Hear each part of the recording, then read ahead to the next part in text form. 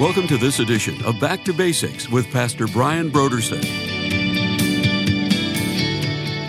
We have to take into consideration that there are forces that are working against us. There is this spiritual opposition that we face, and this opposition comes to us from none other than the devil. And so we want to consider some things about these forces that are working against us.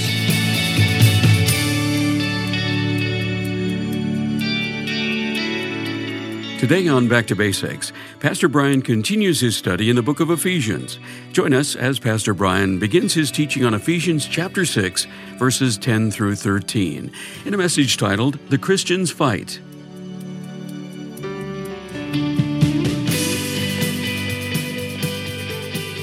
Now, here's Pastor Brian. As you know, we've been going through Ephesians, the epistle itself, and we've come now to the end of the epistle, really, for the most part, but this final section where the apostle deals with the topic of spiritual warfare. And a couple of weeks back, we kind of did a bigger picture perspective on the subject, just kind of introduced the subject of spiritual warfare. And so today we pick up in that series, and we're going to be looking in a little more detail now as we analyze the verses here, verses 10 through about 18 or 19 over the next several weeks, and just getting an understanding of this fact of our life spiritually, that we live in the midst of a spiritual battle. And so let me just read through parts of it real quickly once again. Finally, my brothers, be strong in the Lord and in the power or the strength of his might. Put on the whole armor of God, that you may be able to stand against the wiles or the schemes of the devil. And here's the key: for we wrestle not against flesh and blood, but against principalities, or against the rulers, against the authorities, against the cosmic powers over this present darkness, against the spiritual forces of evil in the heavenly places. And so when we come to thinking about living the Christian life, which is what Paul has been exhorting us to do up until this point, as we think about living the Christian life, there is an often overlooked factor that must be considered, namely, that is the opposition that we face. We don't often recognize that it's not just as simple as, okay, here's what you're supposed to do, now do it. We have to take into consideration that there are forces that are working against us. There is this spiritual opposition that we face, and this opposition comes to us from none other than the devil.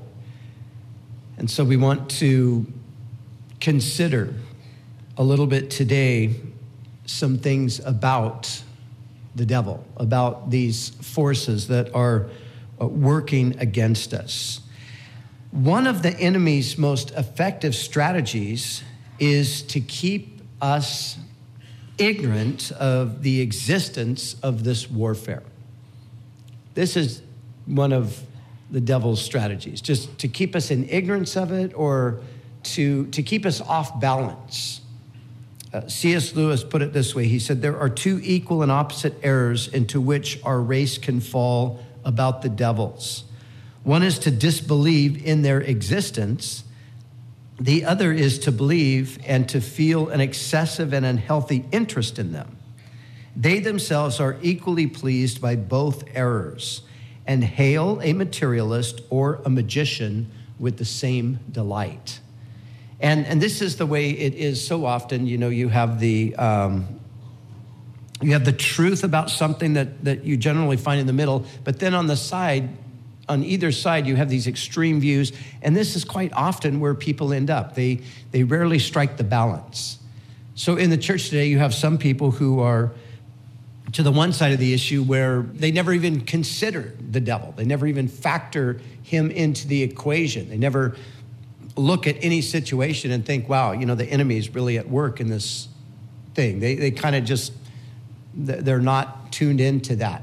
And then you've got the other side, the other extreme, where people see the devil's activity in virtually everything. And every difficulty, every problem is due to some demonic activity that's happening, and we need to rebuke it, and we need to cast it out, and those kinds of things. Both of those positions are extreme and wrong. And so we want to strike the biblical position, and the biblical position is that there is indeed a battle. There is a spiritual battle. There are indeed forces that are working against us. There is a real devil, and there are a host of evil spirits, demons. But to balance it out, God is still ultimately in control, and he has authority over those things, and he's given us a certain degree of authority over these spirits as well. So we need to keep that in mind as we approach this subject. So we, as Christians, we are in this great conflict. Paul uses military terms quite frequently. He said to Timothy, he spoke of waging a good warfare. He referred to Timothy as a good soldier of Jesus Christ. And concerning his own life, he said, as he was coming to the conclusion, he put it in these terms. He says, I have fought the good fight. So we're in a battle. We're in a spiritual battle. And as the text tells us here, we're not wrestling against flesh and blood, but we're actually in a conflict with spiritual forces, the devil being at the forefront of these forces. Now, the question is, who is the devil? Who is the devil? Well, the word devil literally means slanderer, one who slanders or one who accuses. The other term that we frequently use for this individual is Satan. Neither one of these are necessarily names. They're more descriptive of his activities. So the devil it's referring to as slander. Satan, it refers to one who is an adversary. And in the pages of Scripture, we have a number of different ways that he is referred to. And in these various ways that he's referred to, we get an understanding of his nature and of his behavior, of his activity. And so he's referred to as the slanderer, the accuser, the tempter, the adversary, the father of lies, the murderer, the god of this age, the prince of demons, the prince of the power of the air, the ruler of this world, the evil one, the wicked one, the serpent, the dragon. These are all different ways that he's referred to in the pages of Scripture. And obviously, in each and every one of them, those are negative references, as you can see. But they describe his activity. Jesus said he's the father of lies. All deception, all deceit originates from him. That's where it all originated. He's a murderer. He committed the first murder in that he led the angels astray. And then he also was the one who was responsible for deceiving the first two people, Adam and Eve, and leading them into sin and death. So they're referred to as the murderer. He's the prince of the power of the air. So he's the ruler over these powers that are there in the atmosphere of the earth. He's the wicked one, the serpent, the dragon. And these references take us back to the very earliest pages or the very earliest stages of history back in the first pages of Scripture where you find this serpent. So the one that we're talking about being the devil is the one that we find his introduction all the way back in the beginning there with the first two people. So that's who he is. He is the enemy of God. He is the committed foe of God. He is irrevocably God's enemy. He's beyond repentance. He can never turn back or change.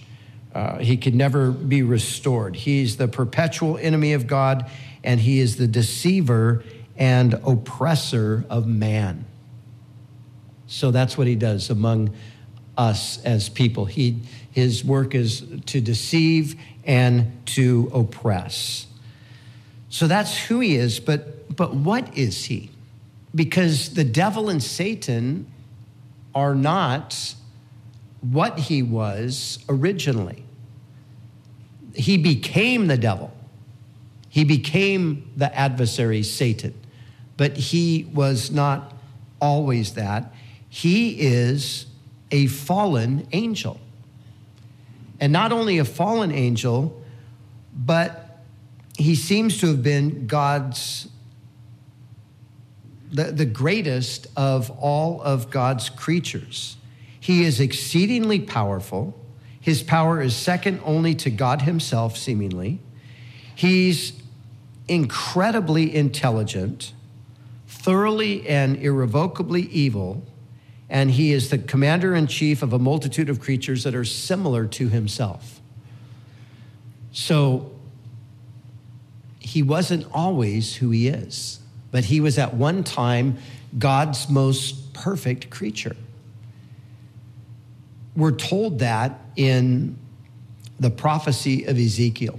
In the 28th chapter of Ezekiel, there we have a very interesting thing. The prophet is pronouncing a judgment upon the prince or the king of Tyre, the nation of Tyre. And he's speaking about that king and talking about the sins of the king and the judgment that God's going to bring. But then suddenly it becomes apparent that he kind of moves beyond the king and he addresses this other being. And let me read to you from Ezekiel chapter 28. This is what is said concerning this particular being who is the power behind the king of Tyre. It says, "You were the seal of perfection, full of wisdom and perfect in beauty. You were in Eden, the garden of God. Every precious stone was your covering. The workmanship of your timbrels and pipes was prepared for you on the day you were created. You were the anointed cherub who covers. I established you. You were on the holy mountain of God. You walked back and forth in the midst of the fiery stones. You were perfect in your ways from the day you were created till iniquity was found in you. You became filled with violence within and you sinned. Therefore, I cast you as a profane thing out of the mountain of God, and I destroyed you, O covering cherub, from the midst of the fiery stones. Your heart was lifted up because of your beauty. You corrupted your wisdom for the sake of your splendor." So that's the description that the prophet gives to us. It's pretty fascinating when you think of it. Perfect in wisdom and beauty. So the sum of everything that God created, it was all summed up in this being. Perfect in wisdom and beauty, notice, until iniquity was found in you. And we read there that you were the anointed cherub that covers. Now, some of this is mysterious. We don't know exactly what the references are ultimately referring to, but the cherub or the cherubim, when you read in Isaiah chapter 6, for example, and you see that there are these heavenly creatures that are there around the throne of God who praise him day and night. They cease not to say, "Holy, holy, holy," and so forth. So it seems that that was the kind of position that this creature had. And yet, even beyond that, he would have been the chief of all the others. So he was the head or the chief over all of the created order under God himself. So this is, as you think about it, perfect in wisdom and beauty and all of these kinds of things. So we're dealing with a creature who is magnificent beyond anything we could imagine. But yet that creature is fallen. But he still retains certain aspects of that which was originally there within him. And so, when you look at the history of the world and you look at the havoc that has been wrought upon the earth by these demonic forces and all of the, you think of all of the antichrist philosophies and things that dominate the minds of men throughout the ages. This is all, at the end, it's all the work of the devil.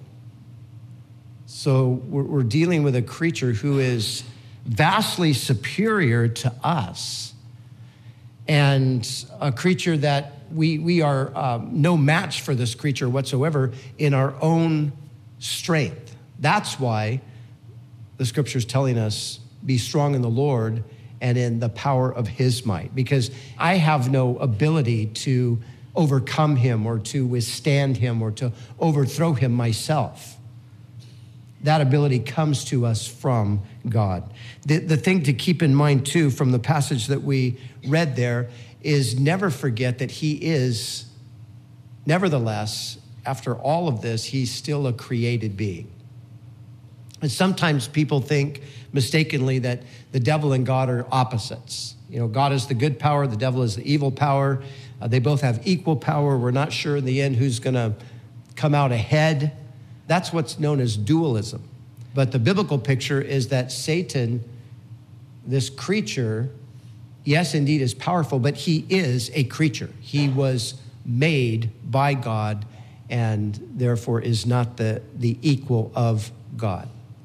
But when you start to get an insight into this from what we read here in Ezekiel, there's a similar kind of a passage in Isaiah 14 that you might want to read later on, where we get the name Lucifer, comes from Isaiah 14. O Lucifer, how have you fallen from heaven?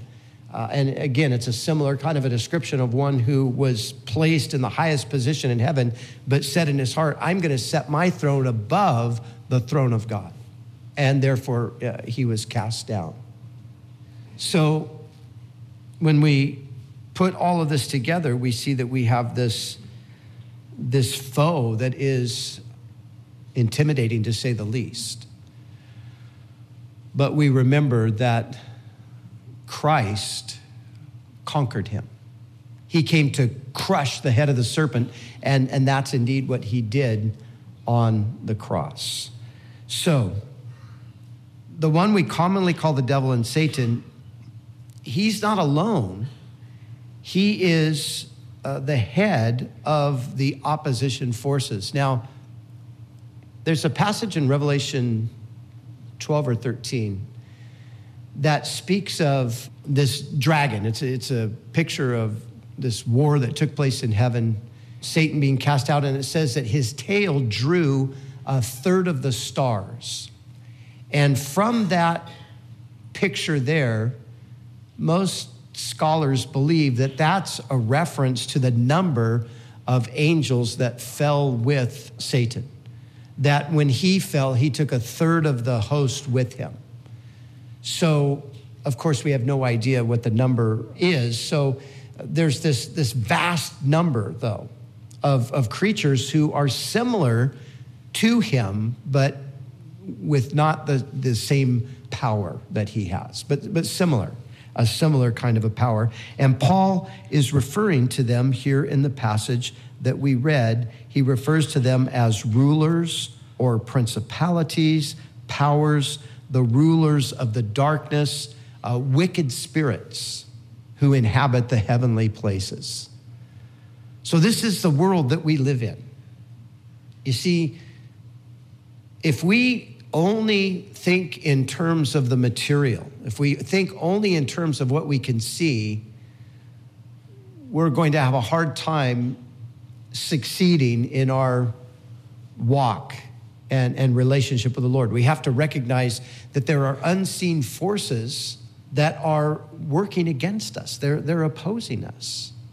Principalities, powers, the rulers of the darkness of this world. What's being described here is governmental structure with various ranks. So Satan is the head over a highly organized kingdom. And if we could get a look into the spiritual realm, that's what we would see. We would see that this is a highly organized spiritual force that is opposing God. A principality is the word literally means a prince over a geographical region. The world is controlled by spiritual forces. It's not what we think. And if we fail to see the spiritual component, it will be unfortunate for us. But when we look at governments, when we look at leaders, when we look at men in power, for example, who oppose God and the things of God, what we're seeing is the influence of these spiritual forces behind the scene. Because the real ruler of the geographical region isn't the guy who's the president or the prime minister or the king or whatever. In a sense, that person is the puppet.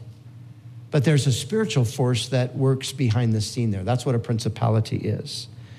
So it's this structured, organized force that Satan heads. It is a force of iniquitous, powerful, depraved spirits, the rulers of the darkness of this world. Now, back in the 2nd chapter of Ephesians, Paul refers to the prince of the power of the air, the spirit that now works in the children of disobedience. And he gives us a little bit of insight.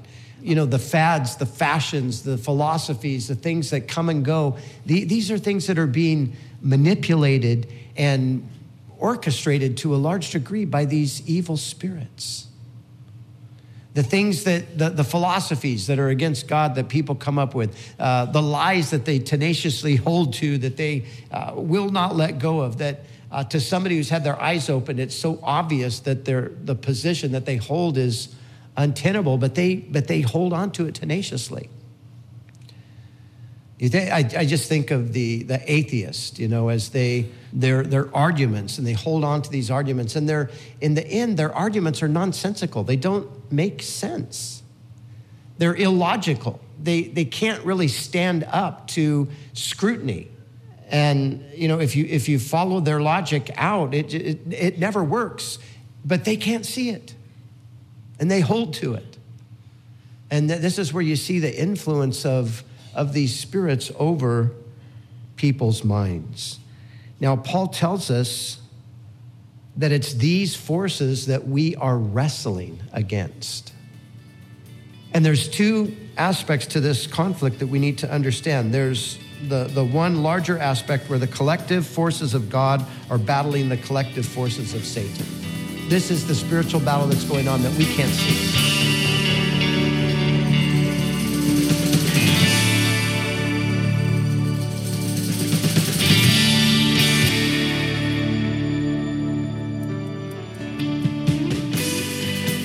For the month of January, Back to Basics Radio is offering a book titled Out of the Black Shadows by Stephen Lungu with Ann Coombs. Abandonment and abuse are all too common in our culture today, pushing our youth towards drugs, alcohol, and gangs in order to ease their pain and find acceptance. But abandonment and abuse are a global problem. The late Stephen Lungu, one of Africa's greatest modern-day evangelists, experienced abandonment and abuse as a youth himself while growing up in Africa. The book Out of the Black Shadows by Stephen Lungu with Ann Coombs is his testimony of how God changed his embittered heart and ultimately prepared him to become a great evangelist in Africa, reaching tens of thousands with the gospel. If you want to be inspired by the testimony of a life radically changed by Christ, we encourage you to call us right now at 1-800-733-6443. or visit us online at backtobasicsradio.com to order Out of the Black Shadows by Stephen Lungu with Ann Coombs. And when you give a gift to Back to Basics, we'll send you this book as our way to say thank you. We do appreciate your generous support of this ministry. We'd also like to remind you that all of our other resources are waiting for you at backtobasicsradio.com or by calling our request line at 1-800-733-6443. That's 1-800-733-6443. Our desire is to encourage you in your daily walk with God. We'll continue tomorrow with more valuable insights from Pastor Brian as we study together in the book of Ephesians.